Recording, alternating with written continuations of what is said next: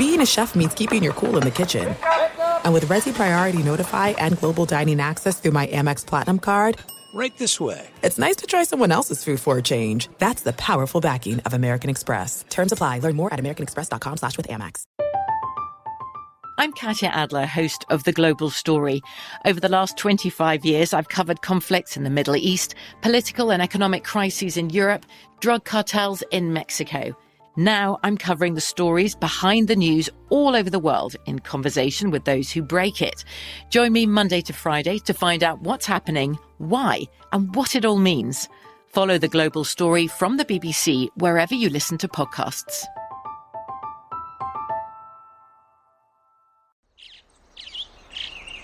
Getting ready to take on spring? Make your first move with the reliable performance and power of Steel battery tools.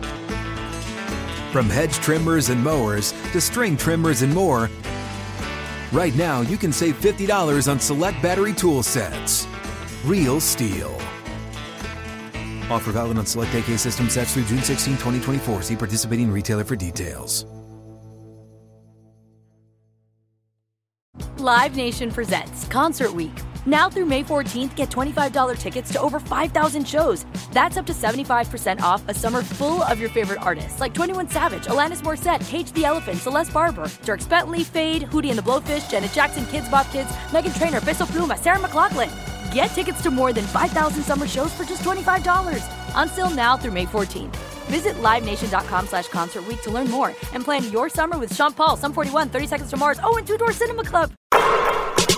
What's up, Open Floor Globe? This is Ben Golliver with the Washington Post. I am joined on the other line by Michael the Pod Pina, who's been covering the NBA for 538 and GQ. Michael, we are on the eve of the presidential election that I think people have been counting down to for days, weeks, months, years, their entire voting lifetime. And so I think our message is similar to what it was last week. Vote if you haven't voted, and if you have voted, pat yourself on the back and maybe see if anyone else that you know in your social circle or family hasn't voted yet, and encourage them to vote. Michael, I know you said last week it felt great that you were dancing in line for 90 minutes. Well, I think reading aloud a Stephen King passage, if I'm retelling your story properly. Is that right?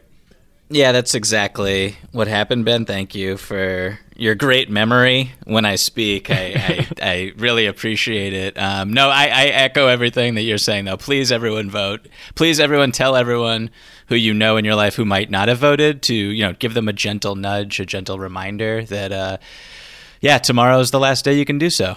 And when I went to vote, I actually voted at home in silence by myself because we do vote by mail here in California. And then I actually went to drop it off in the ballot drop box, which I don't usually do. And I thought about filming a video, Michael, of myself doing maybe like reenacting some of my favorite dunk contest dunks, to kind of throw the ballot into the ballot box. Thankfully, there were other citizens in public, socially distanced, but still close enough to watch me make a fool of myself. So I did not do that. I stopped short and just, casually put it in like a normal person. But I thought about it. And hey, if you're looking for a way to spice things up, I've just given you some great content ideas. All right, listeners, you've gotten your speech. You know what to do. Go out there and make Michael and I proud. Michael, we have some news to catch up on here with the NBA and the NBA Players Association's ongoing negotiations. And we also just got some hilarious and really thoughtful questions this week from the Open Floor Globe. They emailed us openfloormail@gmail.com, openfloormail@gmail.com. We're going to get to their questions here in not too long. But first, let's dive into the latest on these negotiations, because the deadline passed last Friday. The NBA and the players had really wanted to reach terms on here's what next season is going to look like. Here's the schedule by October 30th. That came and went. The players asked for a 1-week extension. Homework's not done. Essay's not written, so they need an extra week to kind of figure things out. The owners, according to Adrian Wojnarowski of ESPN and I guess NBA executives as well within the league office, are starting to get a little bit impatient. They're realizing the clock's ticking down, only a couple weeks until the draft, only a couple weeks until free agency would start, and then they want to get this thing going with training camps in early December, and that's basically a month away. So they're trying to turn up the heat a little bit. Essentially where things stand, the players would prefer to start in January on Martin Luther King Day. The owners still want to start on December 22nd. They haven't completely ironed out the financial breakdowns. And what we do know is that the NBA is looking at a potential $4 billion hole next season because they will not be able to have fans in stands. It sounds like, possibly for the entire season and postseason. If you listen to Dr. Fauci over the weekend, he had some pretty dire statements, essentially saying that sporting events might not return to normal until the fourth quarter of 2021, and also saying that this upcoming, winter period here, Thanksgiving, the Christmas season, holiday season, and all of that going forward was going to be a really, really tough time for the country with regard to the coronavirus. So all of that is pretty dark and depressing news, Michael. But I just wonder, as you're stepping back here, I don't know if you want to call these pressure tactics, but at least, the time running out, is it starting to crystallize that do the players really have much leverage here if the owners are intent on starting on December 22nd, and if they're insisting that doing so would lead to somewhere between $500 million and $1 billion extra dollars of revenue? If you're in a situation where almost half of your league's revenue is just disappearing next season, is this the kind of, is it a luxury that they can't afford? Do they just have to kind of get out there and play because the economic damage is already looking so dire? Or is this a case of maybe the owners trying to overstate the financial hardship to just, get their way? What do you think? Well, I mean, first of all, when they come to you and say that the potential revenue loss is an estimate between $500 million and $1 billion, I'm kind of like, can you narrow that window down a little bit and give me a more accurate representation of what we're talking about here? Well, that's tricky too, because there are different ways to look at it. Of course, there's whatever you're going to generate from Christmas, right? And then whatever you're going to get from, the early build-up period. But there's also the potential if you have to delay the playoffs in any way, that could be a wider range, right? And just to put this into context, it seems, from as far as we could tell, the bubble experiment basically got the NBA $1 billion saved, recouped revenue, right? So think about all the effort they went into building that thing, negotiating that thing, keeping everyone safe, going down there and living there for 3 months to save $1 billion, right? And if they're saying, okay, well, starting early is going to save between $500 million and $1 billion, you can understand why the league's position would be like, come on, guys, this is a no-brainer. This is like the cost of 3 weeks. This is an absolute thing. It's just, we have to do this. And, it's not nearly as personally painful as that bubble experience would be. But again, as outsiders, we have no ability to fact check that number in terms of, what's the real impact. And the NBA does have motivation to kind of inflate that number or to make it seem bigger to kind of increase the pressure on the players, right? Yeah, for sure. But, generally speaking, I'm just always optimistic that these two particular sides, the owners, the league, versus the players, will always figure something out when it comes to labor negotiations, because especially right now, as you wrote in your column, you had a really good line, quote, a basketball labor war would be met by crickets and disgust. So let's investigate that, because Michael, I know you said you had a hard time staying locked in during the shutdown last summer, because we didn't know if they were coming back and other things are going on. I mean, there's obviously Black Lives Matters protests in the streets. People are questioning their own individual value as human beings, and how does society treat us, and all these kinds of things during an economic crisis as well. If the NBA were to reach a point where they're like, you know what, we just need an extra month. If the players came back and said, hey, we can't figure this out by Friday, we need so much more time.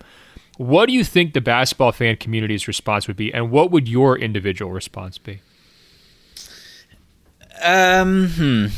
I think, don't hold back here. Be honest. I mean, look, I would be flat out outraged. Probably. I don't know. Maybe that's a little bit too strong. You would be outraged at the players, you're saying? No, not necessarily at the players. It's just that their inability, the two sides' inability to reach a deal, right? They showed so much ability to compromise over the last couple of months. The sport is in an absolute crisis right now. $4 billion of lost revenue. You can only call that a crisis, and it's caused by the coronavirus. So if you can't put your heads together and figure out how to, have everyone do their jobs, owners, players, coaches, executives, everybody in between, and there's just no way to make it work, you deserve to be pilloried by your fans who are expecting your product and who have their hopes up. You deserve to have everybody look at you and say, like, what do you mean, guys? Like, sure, you're losing $4 billion, but you're still making $4 or $5 billion. You can't figure a way to take that hit and kind of keep things going, especially when, people around the country are being forced to go back and, to their jobs and work sometimes in unsafe circumstances. I think the heat would be monstrous. I think it's a very complicated issue. I think that the league and the players are trying to navigate something that's basically, uncharted waters, completely unprecedented in recent history.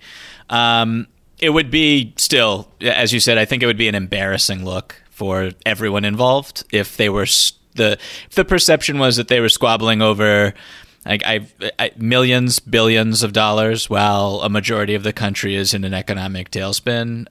But the way I kind of want to frame this discussion with you, Ben, is that like the longer negotiations drag on, the less optimistic I am, which I think is pretty natural. But like, I have a question for you. What percentage chance do you think it would be that the NBA and the Players Association will ultimately rip up the CBA and essentially punt on the 2020-2021 season? Well, look, I'm very much in day-to-day mode, in part because we have an election tomorrow, Michael. So my long-term thinking compass is not very well calibrated right now. I also, just from the sense I got talking to some of the leadership people down there in the bubble, it really felt like they were focused one step at a time, one season at a time, right? It's like, let's get through the bubble, and then immediately we have to start negotiations on next season. And I imagine as soon as they get this season done, it's immediately what happens, in the following season. Like, this coronavirus is lasting longer. It's killing more people. It's disrupting society for longer than anyone expected, even back in August, right? Or even, and certainly back in March. So it just continues to change their thinking, and it continues to wreak havoc. And that's why I'm actually confident they're going to be able to get a deal done here this week, because I don't think they have an alternative, right? There's not some sort of a situation where like some hardball negotiating tactic by either side is going to pay off with like this big windfall down the road like it normally would during a labor negotiation. Like right now, the coronavirus has all the leverage. The owners don't have any leverage. The players don't really have any leverage. Like, where are the players going to go if they don't play, right? What are the owners going to do if they can't afford to have zero revenue next season? I mean, they're backed into a corner together. So I guess for this particular season, I'm still confident that they will be able to figure it out. And another factor in terms of my confidence is the idea of crickets that I mentioned earlier, which is, if a diehard like you is struggling to stay invested during that first shutdown, and they would happen to go into a second shutdown, that's a huge warning flag. And when you're talking about casual fans, when you're talking about season ticket holders, maybe people who, get the 10-game packs or the 5-game packs rather than the full season, you're trying to retain all of those customers. You're trying to keep them interested and locked into your product. And if there's any talk about labor strife, that's just going to turn those people off completely. Like, they're just saying, look, man, come on, you guys got to figure this out. I got other things going on in my life. This is the last thing I'm worried about.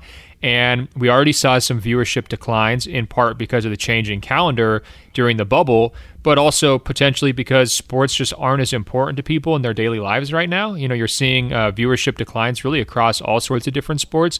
And it also hurts the product without crowds and without fans and without all the pomp and circumstance, just isn't as good, from a television standpoint. So all of these things are just like existential crises for the league. And that's why I think like they don't have any choice. Like, there's not a situation where they can be like, we just didn't make a deal, sorry, And I think that you would have diehard fans really upset, and then you had casual fans saying, you know what, like, I'm done with you guys, at least for the time being. Like, maybe I'll check back in a couple years once coronavirus is done and once you've figured everything out, but for right now, I'm just kind of out. And I think that's the problem.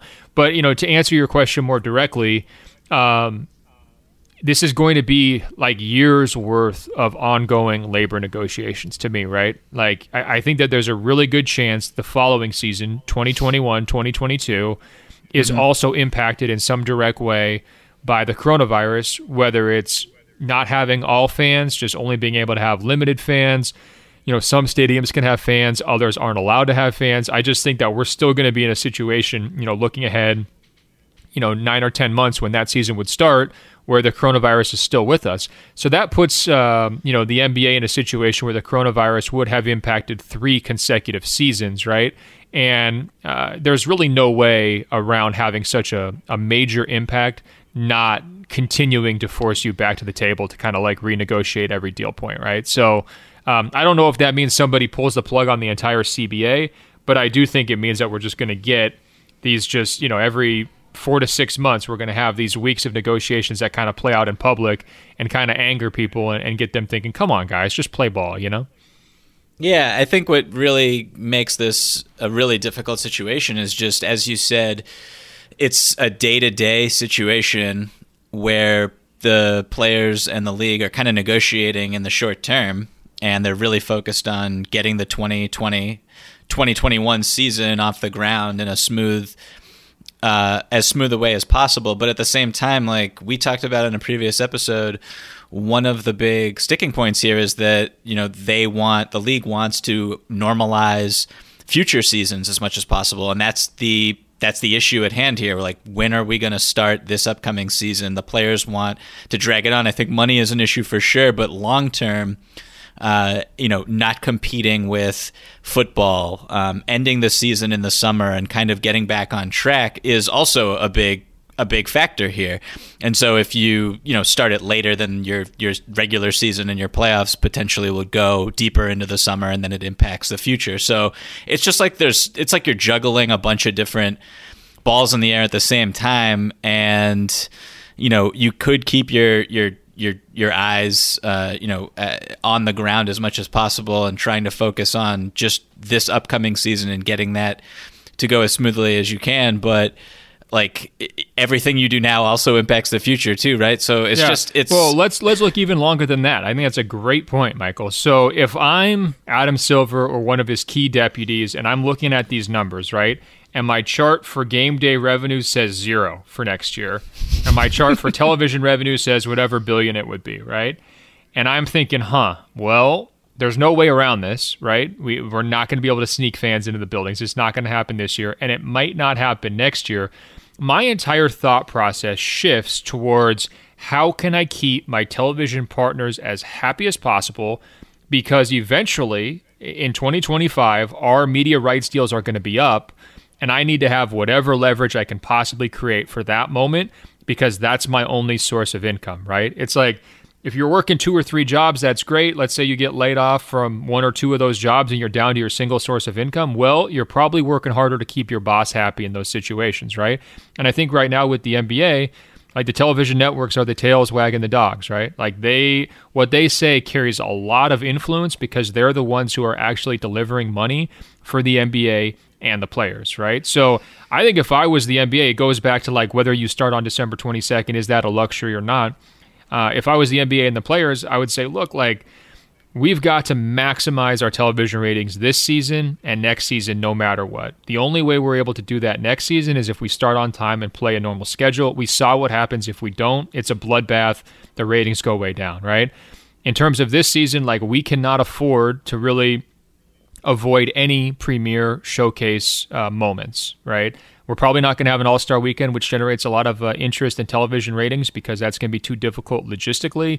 We're not even certain that we can put out a full schedule at this point. According to reports, the NBA might release the schedule in halves, right? So they only give you half the schedule and then they see how it goes and then do the second half to kind of finish the season. So it's a very tentative situation. If you're in that tough of a spot, you've got to have your primetime games like pretty much no matter what. You just got to load it up and keep those television partners happy. And so, I do feel for the players. I feel for myself. I feel for you, Michael. This is a really tough turnaround, but I also think like it's a situation where it's almost like beggars can't be choosers, right? I mean, it's pretty dire. And if you do punt on that and you're costing yourself, even if it's not $500 million, even if it's $400 million, I don't think you can afford to let that money go when you're in a situation where you're having the toughest, financial year for the league in decades, right? Yeah, I mean, you keep bringing up the television partners, and I totally see their role in all of this, and it is integral going forward.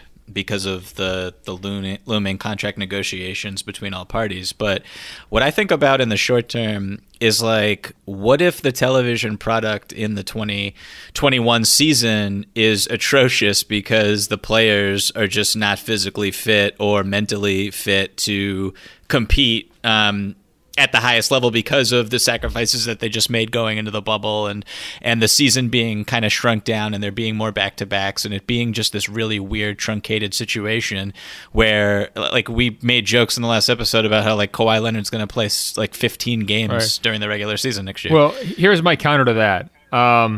And this is going to sound unusual coming from my mouth. I think I'm one of the biggest basketball fans out there, and one of the people who follows and enjoys this sport more than anybody. I think there's a decent chance that the television product sucks no matter what next year, right? And I will certainly be watching, and I really hope all our listeners are watching, and I think there's going to be a million fun storylines to dig in. But when you're saying no fans, you're saying the possibility of positive tests to disrupt the season, you're saying no bubble, all these shortened season, 72 games, already off the calendar by months and months, with some guys having very little rest. Even if they go to January, that's not that much rest for the Lakers and the final four teams in the bubble. And you're talking about a shortened free agency period and a shortened and condensed, preseason and training camp situation to get guys back up to speed. I think there's a real possibility the television product is bad, even if they started in January 17th or 18th, right? So it goes back to, like, if it's going to suck both ways, should you try to just suck in front of as many people as possible? This is such a grim conversation, but it's like, that is a really funny question, because it's like, if you do put out a really crappy product against in front of as many people as you possibly can, do you permanently like turn off a segment of your audience where it's just like, what is this? What am I watching? Why isn't LeBron playing? You know what I mean? Like, look, it's just maybe I am getting too grim. I know what you're saying. Are you going to wind up like alienating people with just a horrible Christmas day and like everybody's just tuned out? I'm not sure. Well, here's the thing. First of all, let's give the NBA and their players a lot of credit. When they restarted those regular season games in the bubble, that was actually pretty fun. And there were some like awesome, especially younger guys, storylines coming out. Ja Morant. Obviously, the Pelicans were a little bit disappointed, but the Blazers went on a run. The Suns went on a run. So there will be stories to get going. And I think there are a lot of teams out there that are ready to go. I mean, some of them have been waiting since March. Others have just been waiting since, basically August, depending on when they got eliminated. I'm not as worried about the overall quality of the product, aside from like the final four teams. And I think in those cases, you're going to see, as we've discussed, load management and everything else. And I think if you're the NBA, you can't build this entire season schedule around ensuring that LeBron is rested, right? Or ensuring that the Lakers have a little bit more time off. I think you've just got to take some of these other teams and their timelines into consideration too. All right, I think we've batted this one around enough. We will follow up with any other updates that we get here as it comes forward, either this week or next week. At this point, the new deadline would be Friday, and we'll see if they have answers there. Here's an off-ball question for you. Do you think they wanted to extend this deadline, Michael, to see what happens tomorrow during the election? Is that possible? Honestly, that seems like a valuable piece of information. I think you had the White House Chief of Staff, Mark Meadows. With regards to like the public safety measures that would be instituted in January, you mean? Well, possibly, or just, like Mark Meadows, the White House Chief of Staff, said, look, we can't control this virus. I think he said that last week. I mean, that's a troubling statement. I don't think Democratic politicians would agree with that line of thought. Like, I think if they stepped in, they would be feeling like, look, let's do whatever we possibly can to approach this virus differently than maybe the current administration. Would you have more faith in that situation, long term? If there is a change of leadership, possibly, right? So I don't know. It would just be a nice data point to have, I guess. If I was the players and I was thinking about kind of signing away the next, 7 or 8 months of my life, and there's just this major date looming on Tuesday, just not totally sure I want to sign that deal on the Friday before. That's just me personally. I'm speculating here. And just, we don't need to get too into the weeds on this question, but now that you've asked it, something that I'm just thinking about in the last 20 seconds is how billionaires will respond, because we know how billionaires are kind of spending their money with regards to donating to campaigns, how they would respond if Joe Biden were to win, and that would further impact their bottom lines, and they're already losing money because of I'm just talking about the ones who own NBA teams and just how that would impact their own mental state going forward in negotiations. So there's just a lot of stuff to discuss, and we're like scratching the surface here. But it is a very fascinating question. Yeah, it just seems logical. It's such a looming date. It's been a countdown for months. So many of the prominent players have been involved in get out the vote efforts and everything else like that. It's just, I don't know how you disconnect the two, and we haven't seen any statements on that. So this is just me kind of reading between the lines, but would you have signed a lease for a car or signed a mortgage for a house on Friday? Maybe just wait till after Tuesday. It seems like a logical move to me. We'll see how this thing plays out. All right, let's get to some of these amazing questions that I was teasing, Michael. Last week, Steve Nash loaded up his assistant coaching bench. He's got Mike D'Antoni. He's got Ime Udoka. He's got Amare Stoudemire. And Joseph has a question. With the recent addition to the staff, calling back to the Suns teams of old, how do you see the Nets' style of play playing out in today's NBA? As someone who wasn't basketball aware during those Suns days, I want to know if they're doubling down on the style of ball in modern times or kind of zigging when everyone else is zagging. What do you make of the staff Nash has assembled? So essentially he's asking, are the Nets going to play 7 seconds or less style basketball? And actually, I think when they first hired Nash, didn't I make a joke that they were going to be playing 7 dribbles or more basketball, where basically, Kyrie Irving's just pounding away and Kevin Durant's pounding away in isolation. I was kind of questioning whether they were even going to try to play that Sun style, but you look at the brain trust that Steve Nash is assembling, clearly he's got some strong thoughts about how basketball should be played. You can imagine 2 great athletes in Kyrie and Kevin Durant looking pretty awesome in a 7 seconds or less style, assuming that they're staying healthy and that they're all back up to speed. So I'm curious, are you believing in this idea of the 7 seconds or less Nets? And answer his question, because it sounds like he's a younger listener. Like, what do you remember about those Suns teams, and how can kind of their lessons be applied to the modern game?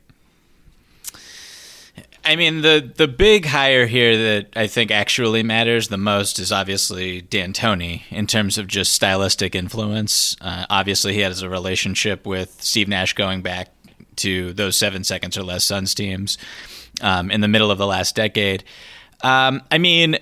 I would be surprised if the Brooklyn Nets were the slowest team in the league and they had a strong defense-first mentality. Honestly, that would be shocking to me based on some of these hires. I don't know, Udoka or to put it lightly.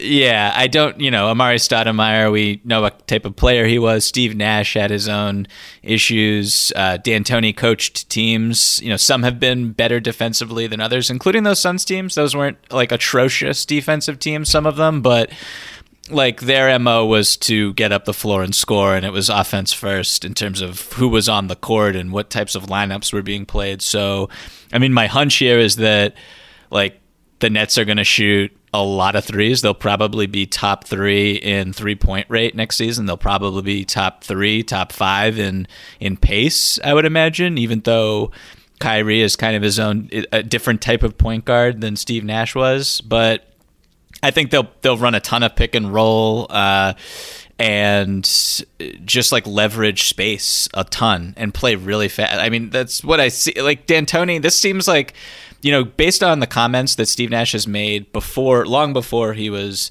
the coach of the Nets, when he would discuss the teams that he played on with Mike D'Antoni, like his regret, and Mike D'Antoni has echoed this, is that they didn't shoot more threes and they didn't play faster and they didn't, put Sean Marion at the 5 in more lineups and stuff like that. So I think it'll be a really fun, funky team. And like it's a little worrisome in terms of, you need defense to win championships, and that's going to be a little bit of a question mark based on the personnel that they have right now. But offensively, they could be the most exciting team in the league. Well, I'll just say this up front. First of all, I have always thought that Kevin Durant was not selfish enough as a basketball player, that he needed to shoot a lot more. And I think when you look at his overall offensive efficiency numbers, even like in his very best seasons, but not even necessarily just in Golden State, in Oklahoma City, I think a coach like D'Antoni and even like a front office like Houston's would have said, all right, KD, like you're doing a great job here with 20 shots a game. We need to get you 24 shots a game, right? Or you're getting to the free throw line X number of times. You're this unbelievable like 90% free throw shooter. We want to get you to the free throw line twice as often as you are, right? Like they would have found kind of ways to take his own individual efficiency and kind of translate it even more into a team context. And they would have basically said, like, look, you have something past a green light. Like, we're going to set you up in certain situations where we are expecting and demanding you to shoot the ball way more often than you do currently. So I think that that's the most exciting part of what the Nets are trying to do here, which is take advantage of Kevin Durant's raw skills and try to maybe get even more offense out of him than they've ever gotten before, or anyone's ever gotten before during his career. I actually think that the more I think about it, Michael, KD could be an awesome bubble/empty gym player because he's always been this pickup guy, dating back to like middle school, always been the guy who wants to play just AAU tournament after AAU tournament, really relishes the one-on-one matchups, kind of punishing his opponents and everything else. Like, I don't think he plays for the crowd. I think he plays to just like, put points on his opponent's head, right? So if you're trying to say, okay, which players are actually going to adjust pretty well to a weird season, I actually think KD would adjust very, very well. Now, Kyrie, there's some more questions there because he does play to the crowd, right? It's always, he's putting showman. He's a showman. He's putting up 50 on the road and trying to kind of like quiet the road crowd, or he's, playing to that Barclays Center crowd on opening night when he had that, that near miss in the closing seconds and everybody's going nuts and just riding the Kyrie wave. So there's a little bit of different between those two. But, I'm starting to finally work through the grief of that Kevin Durant injury in the 2019 finals, Michael, and I'm starting to get a little bit excited about what he could do now that he's coming back after such a long layoff. And wow. Yeah, it's a real transformation for me. But I think that there is the possibility. There is a scenario where this could be like the most fun version of KD, like KD Unleashed, that we've ever seen. If that's how it plays out, I would consider that to be a major philosophical win for Steve Nash and Mike D'Antoni and all the rest. Not sure Amari Stoudemire is going to be getting a ton of credit for that, but you know what I mean. Now, in terms of Joseph's question, look, everybody plays like the 7 seconds or less Suns now, Joseph. If you go back and look at what the pace was like in the mid-2000s and how many three-pointers they were shooting in the mid-2000s, it was radical for the time, but it was normal or even like below average for our current time, right? So they deserve so much credit for just transitioning the best way to play basketball and how you can score points and do it with easier looks than just mid-range jumpers and all the rest of it. They deserve a lot of credit as a forefather, kind of to that movement. And so I think when you watch them play the Nets, you're not even going to think about the 7 seconds or less Suns. I mean, you will because you'll see Nash and D'Antoni there. But I don't think you're going to be just constantly using that as a reference point. I think you're going to say, wow, like they have two very modern offensive superstar level players and they're playing in a very modern system, right? And I think that's what you're going to think more than anything else.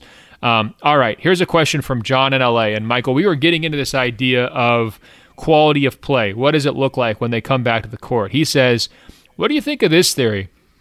I don't think we're going to see as much improvement in individual players who we would like to see improving this upcoming season, whether it's a physical conditioning issue like Zion Williamson or Joel Embiid, or in their development of their games like a Kyle Kuzma or a Matisse Thybulle.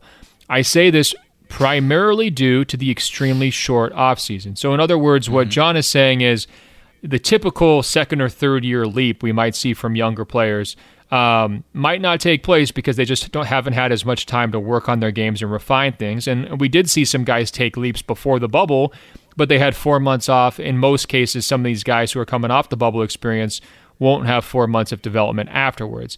And then I just wanted to add on to John's question, what other on-court impacts do you think that we would expect if games play in December? And of course, we've talked about veteran guys sitting out. Is there anything else that you're kind of bracing for here as we get ready for next season? Well, first to address John's question, which I think is a really good one. I mean, I kind of disagree with it from the sense that, like, unless you had surgery, I I don't know why you wouldn't be able to necessarily improve as a basketball player, or if you're Joel Embiid or Zion Williamson, why you wouldn't be able to get into peak physical condition in time for the season to start. But like, again, unless you had an operation on your body or you've been dealing with some physical ailment and you needed more time to physically recover, like, I just think that players should be better. And Kuzma and Kuzma's an interesting example because he played for the Lakers. Kuzma's going to be the same player. I'm with John on that one. Like, I mean, that Kuzma's probably going to take a step back. Yeah. No, but I think your point is well taken. So there are no excuses for these guys who have been off since March, right? You have no excuse not to show up and shave. And if guys who have been off since late August, same deal. You had the rest time during the 4-month hiatus, and you're going to have some rest time after the bubble. So Zion and Embiid, those guys should definitely show up in shape. If they don't, it's a no excuses environment, at least for me, right? I will be livid if either one of those guys doesn't show up in the right situation, given how important they are to their teams and given how incredibly talented they are as individual players. Now, in terms of the player development thing, it's tricky because that's not always just linear, right? Like, we can never really tell when guys are going to have a breakthrough, when does that moment hit, and this is really disrupting. So I think it's actually really difficult, John, to determine when some of these guys are going to be able to take steps forward. I do think we should keep in mind, though, that there's a lot of young players who haven't played since March. That's a long time to develop, right? So some of those guys, I think, are going to sort of rot on the vine, so to speak, right? Like, they didn't get enough 5-on-5 time, or they haven't been engaged with basketball activities, so maybe their attention waned a little bit. There's going to be some guys who come back and you're thinking, man, like, I thought this guy would be a lot better than he is. And I think there's going to be some other guys who come back and you're like, wow, we haven't seen this guy play since March. He's a totally different player. Now, have I started brainstorming which guys I want to put in that category? Not quite yet. But one example of that, going into the bubble was OG Anunoby. He is a guy who had made, pretty strong gradual progress over the course of a couple of years, had some injury issues with Toronto. And I thought, to me, like, when he got there, he popped, right? Like, he looked like a much more effective player. And, of course, he hits that amazing shot in the corner that everyone's going to remember. But he looked like he had taken a step forward. He was now a more valuable player than he had been previously. I think we're going to see guys like that, especially on some of those, those teams that didn't even get invited to the bubble in the first place. There will be some, like, allow me to reintroduce myself, my name is Hove moments from players on the bottom eight. That was a terrific quotation of one of the all-time great poets of all time, Ben. That was beautiful. I think that just for the listeners' benefit, we had to stop because we both started laughing at how ridiculous I am for about 45 seconds, and we're gonna pick this episode back up. Here we go, Michael. Very professional. Yes, exactly. I think to further answer John's question, one of the things that we've talked about is teams that could be hurt physically by the shorter layoff, the Final Four teams. What if, I'm going to go the other way and say that it's possible that because those 4 teams are really likely to return basically the same cores, that these teams could just hit the ground running and everything could fall into rhythm even quicker for them than they otherwise would if there was like a 4-month layoff or something like that. Because these teams, they were just playing high-level basketball together 2 months ago. We saw what they looked like after a 4-month hiatus, and they all looked really good. So as long as the rosters and the key pieces stay glued and attached, I think that like Denver and Boston and Miami and the Lakers could be like really good from the start. Is that crazy? It's a great take. I think that the Lakers almost put in a different category because so much of what they do is about those 2 superstar level guys. And I do think they're going to ease up on those 2 players, right? But when you look at those other 3 teams, I think part of the reason why those teams advanced was because they had good chemistry, good camaraderie, good cohesion, and they could go into their benches a little bit, right? And so I think it's very possible. Like, if I was managing it for one of those 3 teams, I would just come out of the season and play like a 10 or 11 man rotation, right? I would say, look, we know who we are. We've got a pretty clear identity. We're bringing most people back. We're just going to go deeper into our bench. And if that means a few losses along the way, that's okay. But at least we'll keep the minutes off of our main guys. What I wouldn't want to have happen is, you get to March and April and guys like Jaylen Brown and Jason Tatum or Jamal Murray are feeling like this kind of accumulation effect of fatigue, right? Where they come out of the gate popping, they're 16-4 in the first 20, everything's rolling. And then now you're feeling the lingering after effects of the bubble experience, and guys it just gets to their legs, right before the playoffs. That's what I would want to try to avoid. So I would maybe, if I was those teams, if I was feeling really good coming out of camp, rather than trying to start in 6th gear, I might just try to scale things back a little bit and go to like 4th gear and just go deeper into my bench and do it that way. But I think that your point on the chemistry and just the momentum factor is a really good one, because imagine how hard it's going to be for teams like the Minnesota Timberwolves and the Golden State Warriors and the Detroit Pistons to come back and play against those teams when they haven't played since March. I mean, that's not even rust. That's like 3rd degree rust. Actually, have you ever seen a car like in Michigan in the winter where like literally it starts to fall apart because there's like so much rust happening, like salt on the roads and everything just like eats into the car's exterior, and just pieces of the door like just like falling down to the ground? That is the metaphor for the Detroit Pistons, Minnesota Timberwolves, and all these other teams out there, right? This is not like, hey, we're just going to shake it off. It's like, well, we might have to replace like all 4 doors on the vehicle because of the extensive damage to the, to the exterior. That's how I look at it anyways. No, that's a really mean and rude metaphor, but I think it was a vivid metaphor. No, I think it's apt. I think that these teams could be. It's like these guys haven't played basketball presumably together in like well over a calendar year, so it should be. It should be not pretty, but then again, a lot of those teams will have different pieces on them as well, so it'll just be like any other beginning of a new season. That was the last point I wanted to make, just in response to the question is, there's going to be a lot of free agency movement in terms of volume of players. Now, not necessarily quality of high-level players, but you're going to have a lot of teams plugging in different pieces, and so I would expect to see some level of just early scramble. Lots of teams trying to kind of find out who they are, trying to put those pieces together. Some new looks will hit together, some won't. And I think that's going to be one of the major takeaways, John, from the early season, would just be like, okay, who can kind of get their team on track after such a condensed free agency period. I think that's definitely something to watch. And I do think, though, that like a lot of the contending teams are pretty locked in, like you're saying. So it might be easier for them. Maybe you're making 1 or 2 additions here with the mid-level or... This is it. We've got an Amex Platinum Pro on our hands, ladies and gentlemen. We haven't seen anyone relax like this before in the Centurion Lounge.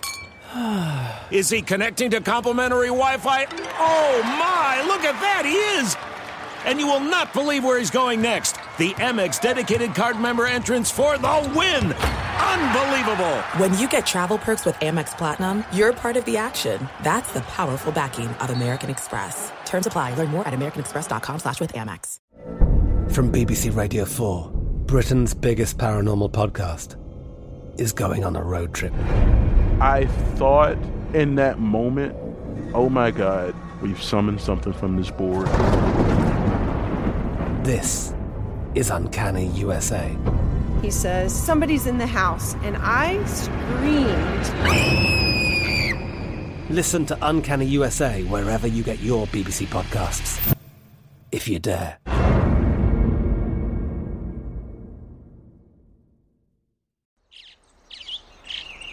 Getting ready to take on spring? Make your first move with the reliable performance and power of Steel battery tools. From hedge trimmers and mowers to string trimmers and more, right now you can save $50 on select battery tool sets. Real Steel. Offer valid on select AK system sets through June 16, 2024. See participating retailer for details. Live Nation presents Concert Week.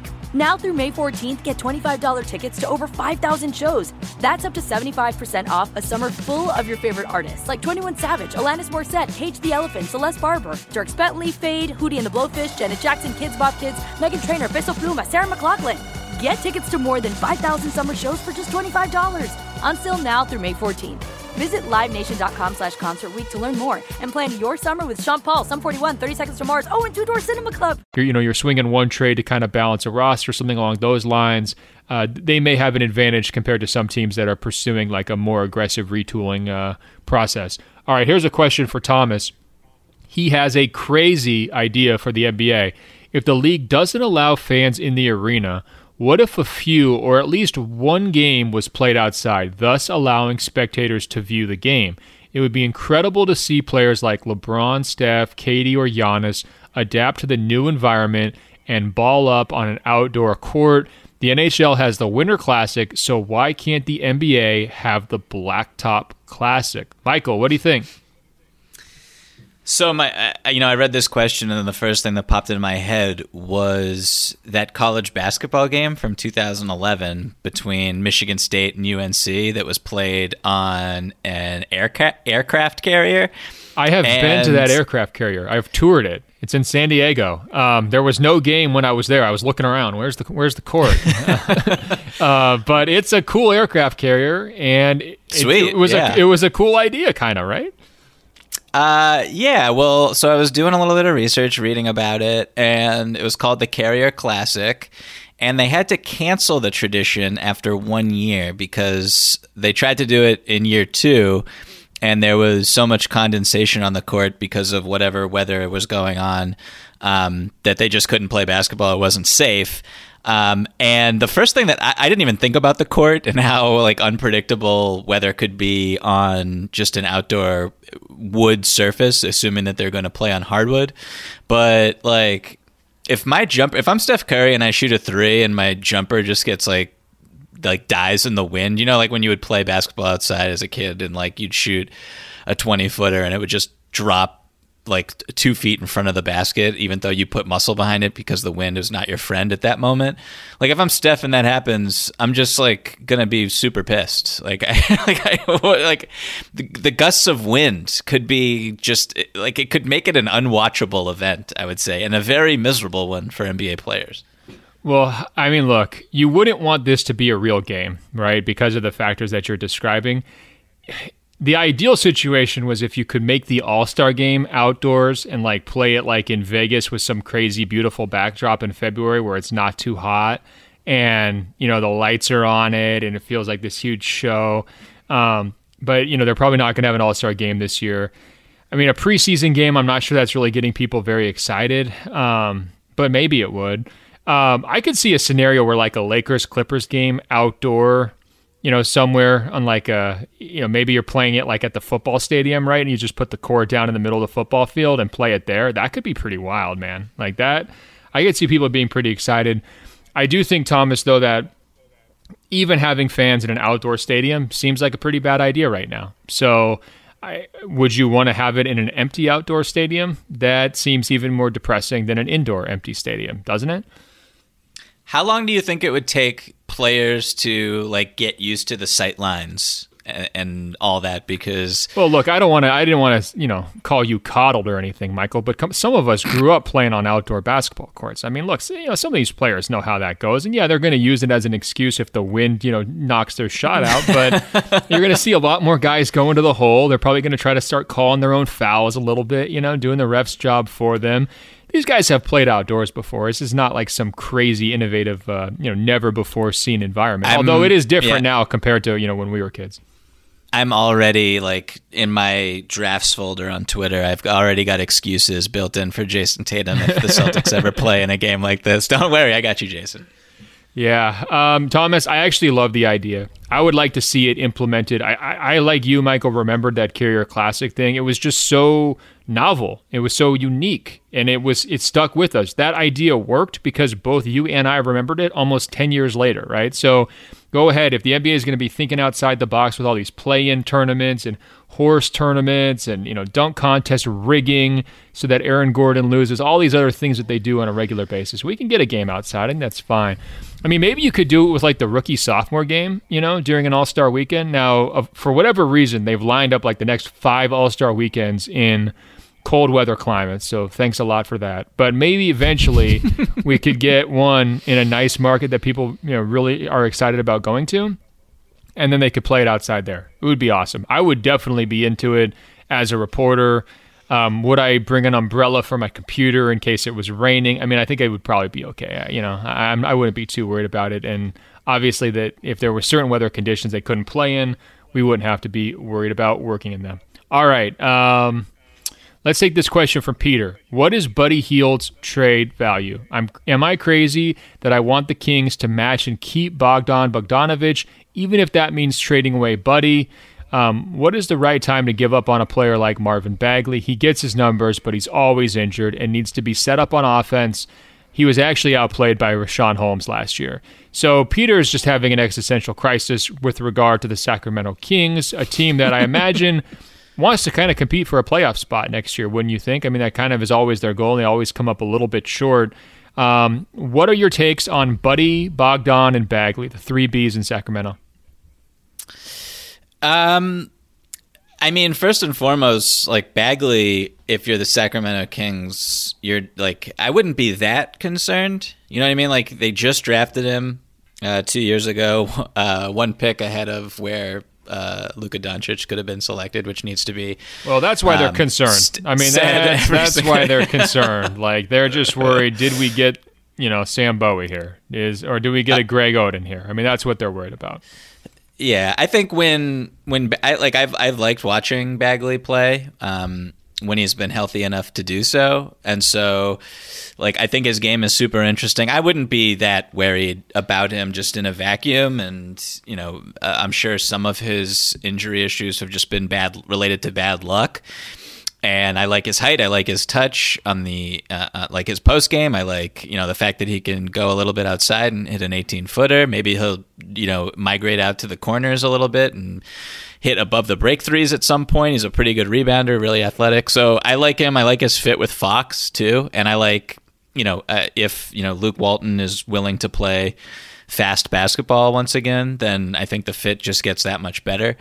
But I think the more interesting question for sure is Buddy and what's Buddy's trade value and what do they do with Bogdanovic, who I'm pretty sure, I don't want to put words in your mouth, Ben, but you think that Bogdanovic is a better player than Buddy Hield. Am I accurate in making that statement? Absolutely. Feel free. Put him away.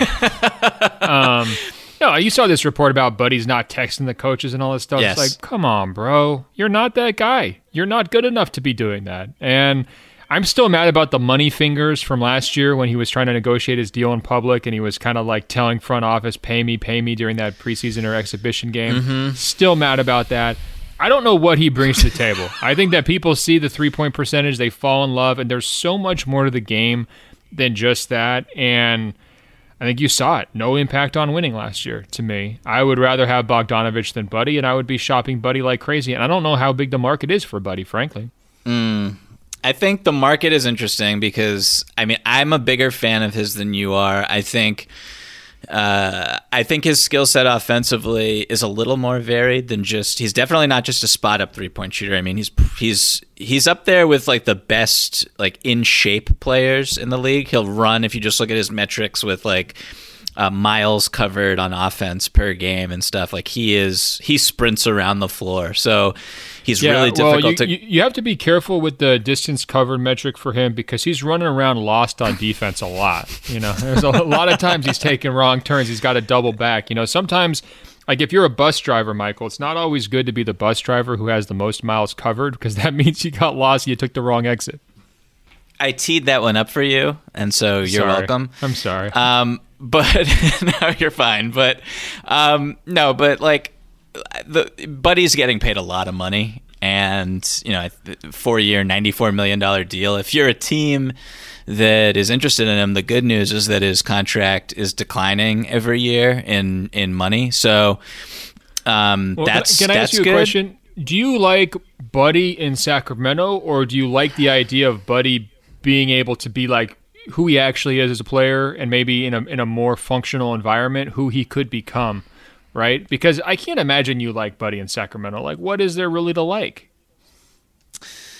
I don't know. I think I get I think about 2 years ago, more so than last year. Like last year was just a disaster for everybody involved. But when Dave Yeager was the coach 2 years ago, like Buddy was a borderline all-star. And that backcourt, him and Fox looked really good. They made a lot of sense together.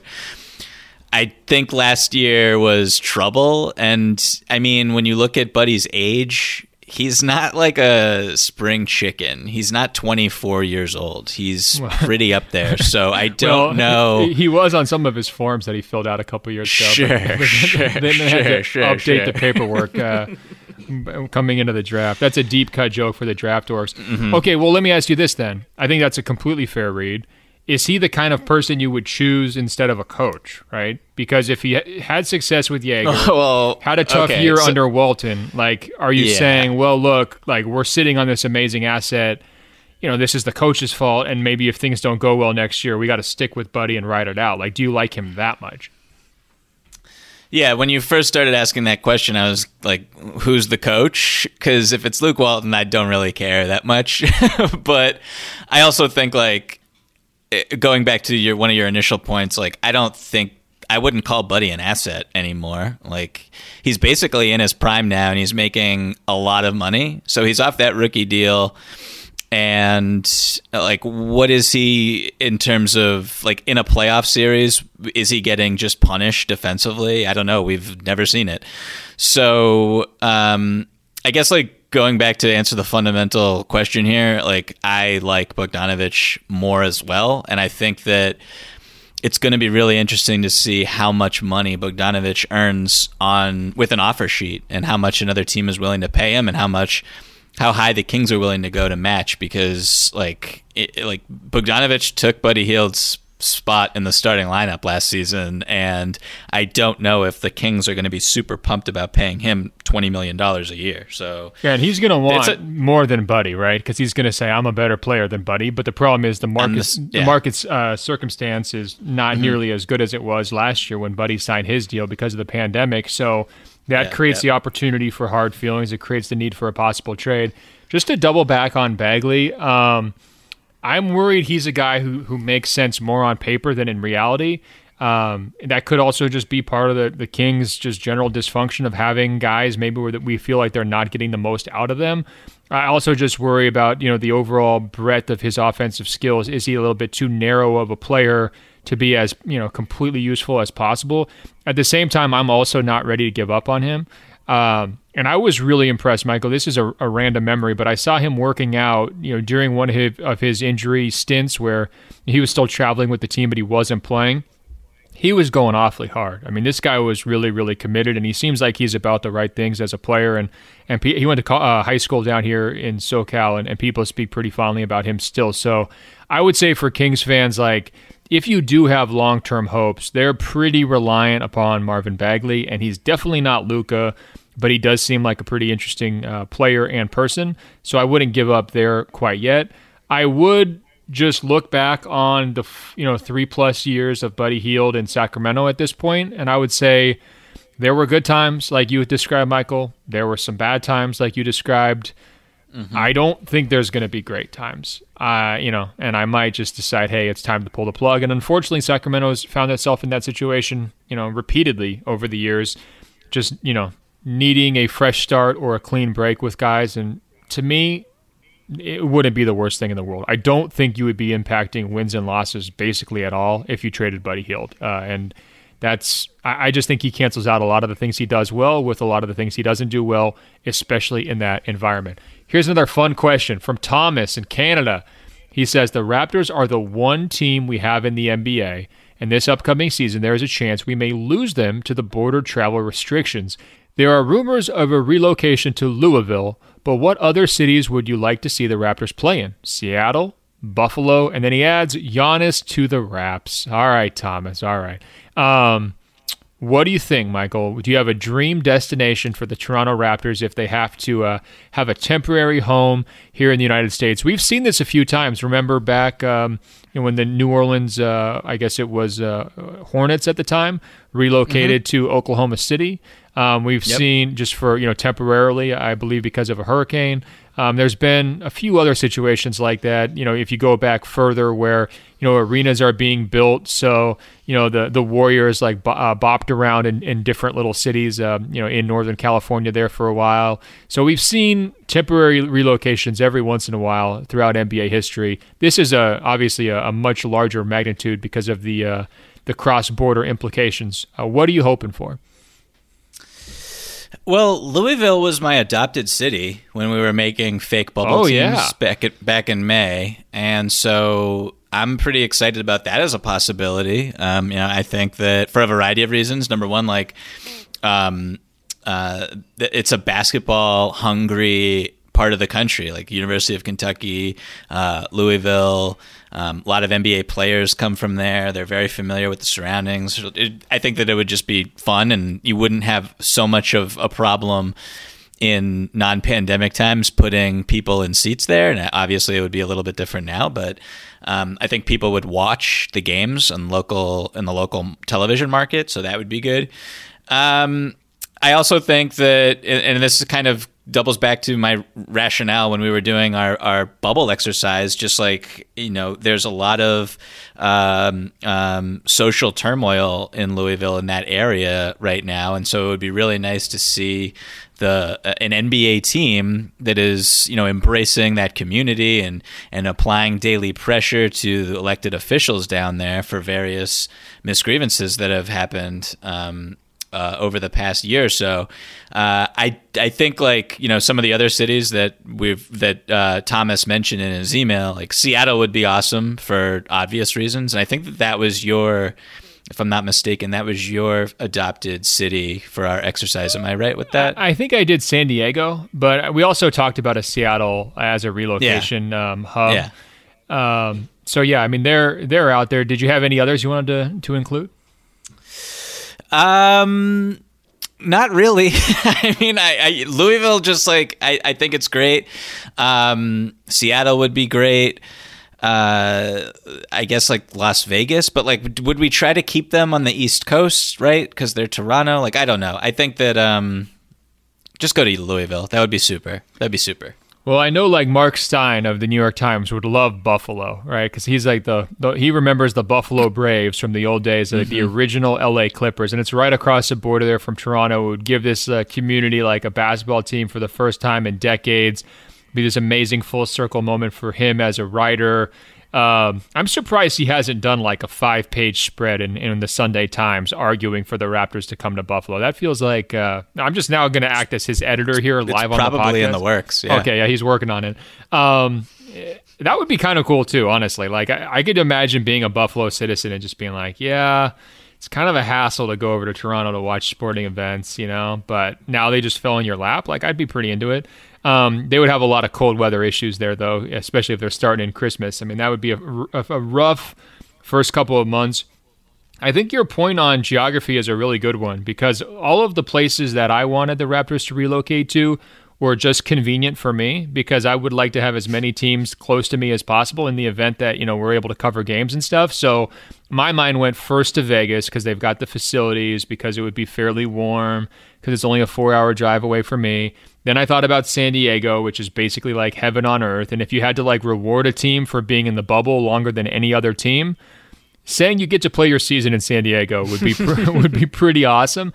Then I was wondering, could you bring them into other NBA markets that are already existing markets? Would that, could you just have a third LA team, or even a third New York team, right? And maybe they just use the facility on the night when the other team isn't there to cut down on travel, make things even easier, right? If you're saying from a logistics perspective, let's say they just shared the Barclays Arena with the Nets. Teams could come in and play 2 games against the Knicks, 2 games against the Nets, 2 games against the Raptors. You stay in New York for a week. You don't have to fly and travel, and then you're out, right? So I think that would be great. Yeah, there could be some, merit to that idea as well. Otherwise, it's hard to get excited about, a lot of the other markets that are kind of untapped there east of the Mississippi, right? I mean, you're probably looking at Columbus, maybe some Grand Rapids in Michigan, possibly. I'm just trying to think of places that have, hey, Come on now. That's Sorry. That's Western Michigan. I view that as a second home. Don't groan and choke on your own bile when you hear the words Grand Rapids. I mean, geez, Michael. I guess you could look at some further south markets. I don't know where in Florida would be the next biggest, Tallahassee or something. I don't know. I guess maybe you would be looking at college markets at that point. And then is that a smart thing to do? To kind of pursue a arena that maybe has a lot of people already accessing it. I think it gets tricky. So I don't have any clue how this will be determined. If they go with Louisville, I think that's fine. And it seems weird. And it would be really unusual and extraordinary. Oh, another one we should mention maybe is Kansas City, because I know they were trying to get in on the Sacramento Kings there for a while, and they are an NBA team, and it's a fairly big city. So maybe they could do it. But again, not quite as far east as some of the other options. So we will wait and see. I'm curious, though, for the Canadian fans. And I know we have a lot of Canadian Open Floor Globe members. Guys, email us. Where do you want to see your Raptors land and why? The important part is why. Email us, openfloormail@gmail.com. Openfloormail@gmail.com. All right, Michael, we are going to close up here with an email from one of our longest-term, most devoted listeners, Stavros in Australia. He writes in response to the last episode where I believe, Michael, I attributed the quote, "Comparison is the thief of joy," to Kyrie Irving in response to Bruce's long email about should we be comparing players across different generations and always hopping into the GOAT debate and all of that. And Stavros says, can we please not contextualize that quote to Kyrie Irving? That was Theodore Roosevelt. And he sounded a little bit angry, a little bit annoyed in that email. He was fed up with me. Michael, I just want to say that as I made that statement, I did so with a tongue in my cheek, but also having forgotten who the original quote was from. I didn't realize it was from Theodore Roosevelt, but I knew it was not Kyrie Irving. And when I was a kid, Michael, I used to love to do this to people and to just see how far I could push it before there was backlash, similar to Stavros' email. So I'm going to give you a couple of examples. There was a Tupac song where he would talk about walking through the valley of the shadow of death. And anytime that would come on, I would be like, God, that is just beautiful language. Like, what a great quote. Or I might bring that up in general conversation, be like, yes, Tupac said. And then people, of course, if inevitably someone would be like, that's from the Bible, right? Like that, he didn't come up with that. I'd be like, no, that's Tupac. He's the one who originated that. And I would kind of get into these fake arguments about who actually coined that term. And he actually cites a lot of biblical verses in a lot of his raps. So I would always try to make it seem like he was the one who had come up with it. There's also that line from Nas that sleep is the cousin of death, which I think a lot of people did believe that Nas coined that, but apparently it goes back to some 16th century poet. And then there's other references even further back. I guess Homer said that sleep was the brother of death. So, he's kind of building on, previous thinkers. But again, to like kind of troll people, I would be like, yeah, it's just such a brilliant line from Nas. I mean, all-time poetic line from a rapper. And then people would be like, come on, he didn't really say that, right? He wasn't the first one to come up with that. So I guess what I'm trying to say here, Stavros, I don't know if I got you hook, line, and sinker because I didn't completely realize that Teddy Roosevelt was the original, architect of that line about comparison being the thief of joy. But I have a long track record of trying to do this and having it kind of blow up in my face and leading to funny exchanges. Michael, have you ever tried to do this, or am I just nuts? No, I mean, this reminds me of that famous quote from LeBron. Imitation is the sincerest form of flattery. So I totally get what you're going at here. I actually had a quote that a friend of the pod, my friend, Alex Wong, for the past year or so has constantly tweeted, "Don't ever underestimate the heart of a champion." And I know, and I knew the whole time who actually said that quote. But I've basically just come to attribute it to Alex. So I just wanted to shout Alex out really quick. And for those who don't know, that is a Rudy Tomjanovich quote when he was the head coach of the Houston Rockets. But it's basically been grandfathered into Alex Wong's book of quotations at this point. And he does that to kind of hype up the Raptors, right? Yeah. Yeah. Well, it's a perfect appropriation of the quote, so give him credit there. And I can see, like, again, if you just say it over and over again, hey, people will give you credit for it. It's been known to happen. All right, Stavros, I hope we're all good on that one. I hope you're not too angry. I hope you don't think I'm just some idiot who only lives in the NBA bubble. Although, I guess if you look back at the last 6 months of my life, Michael, that's pretty much what I've been doing. All right, that's the end of another episode of Open Floor. Guys, you can find us on Apple Podcasts by searching for Open Floor. That's 2 words. When you find our page, scroll down. It will say rate and review, tap 5 stars. It's just that easy to help us spread the word. Now, Michael's on Instagram and Twitter, at Michael V as in Victor Pina. I'm on Instagram at Ben.Golliver, on Twitter at Ben Golliver. As you see, we had enough time to hop into all sorts of different topics about some teams, maybe like the Kings, that we don't always get to. If we have been overlooking or snubbing your favorite team because of all of our talk about the labor negotiations and the playoffs and the contenders and those kinds of conversations, now is the time to get in. Look, hope springs eternal. Even if the NBA offseason's only going to last like 73 days. It still does, I promise. All right, Michael, until later this week, I will talk to you. Talk soon, Ben.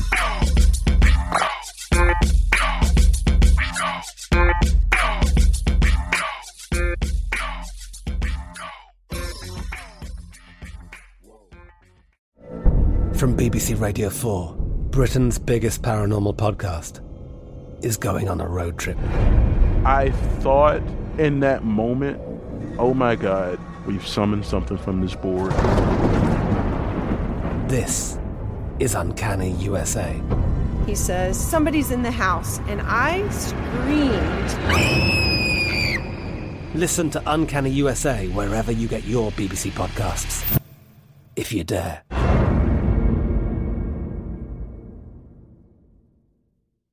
Live Nation presents Concert Week. Now through May 14th, get $25 tickets to over 5,000 shows. That's up to 75% off a summer full of your favorite artists, like 21 Savage, Alanis Morissette, Cage the Elephant, Celeste Barber, Dierks Bentley, Fade, Hootie and the Blowfish, Janet Jackson, Kidz Bop Kids, Meghan Trainor, Bissell Pluma, Sarah McLachlan. Get tickets to more than 5,000 summer shows for just $25. Until now through May 14th.